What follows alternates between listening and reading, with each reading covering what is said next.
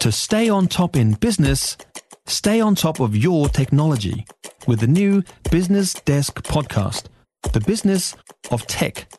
Listen on iHeartRadio or wherever you get your podcasts. Turns out the economy ain't as flash as the government predicted. We now have an operating deficit of $7 billion, which is $1.3 billion greater than they forecast in the budget. In the 10 months to April, core Crown tax revenue was $92.3 billion. That's $1.4 billion below forecast. Now, Chief Economist at the New Zealand Initiative, Eric Crampton's with it. Eric, good morning. Good morning. So 3.2% growth, where's that come from this year? That's the thing. I mean, I don't want to relitigate the budget, but there were forecasts in there that you thought this is fanciful, and they're proving to be correct, aren't they? Well, the projected growth rates had always... Yes, I'm here. The projected growth rates had seemed high. Now it's looking like corporate profits are a little lower than forecast, but we should be... Well, I wouldn't get too worried about any single month.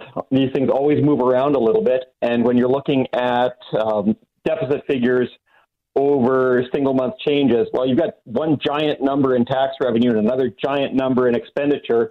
When those two bash together, that's your deficit, and those can move around a bit. If there is a sustained decrease in corporate tax reporting, then that would be something we could worry about. But remember, economists have thought that the economy is overheated.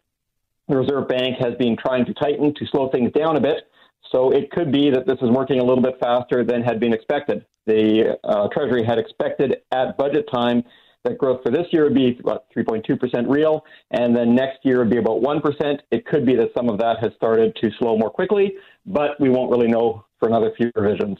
Good news for the Reserve Bank who want to see some sort of constraint. They're getting it. Well, it makes it easier for them to point to the 0.25% hike rather than going to the 0.5 that some had been wanting. But we'll also have to be watching for the coming CPI updates. So if you look to like GDP Live, which does its own tracking, it's still figuring that inflation is still very high and that the Reserve Bank would need to be doing more on a Taylor rule, which is sort of a ballpark rule that economists sometimes will point to on where the OCR should be given where the economy's at. But the Reserve Bank would be heartened a bit by the reduced returns there, yes. Do you see CPI next week as being positive for Q1? It's going to continue to be high, yes. Of course, it's going to be positive. It's not going to have gone backwards. It depends what you mean by this. So inflation may be a little bit lower than it had been, but there's no way that we're going into deflation at this point. Okay, so what do you see inflation being at? In other words, what I'm asking, all the banks seem to be saying we're going to go cash rate 6. Adrian Orr saying, no, 5.5 is it. Who's right? I'm not going to make a call on that one because I am not a macro forecaster. I tend to look to GDP Live for their forecast. I look what the other bank economists are saying. They're running those models. I'm not. So I don't peg those ones. I have been looking more at some of the fiscal forecasts, though, and some seeming problems in them for the long-term update. So the problem for me isn't that this month's update is showing a little bit less corporate tax revenue than had been forecast.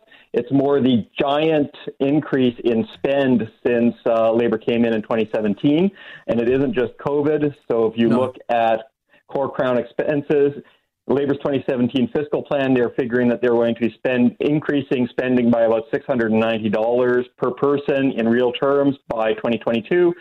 Instead, by the end of 2022, it had gone up by $4,800. Yeah, I gave the numbers before. 596% increase. You can't live like that.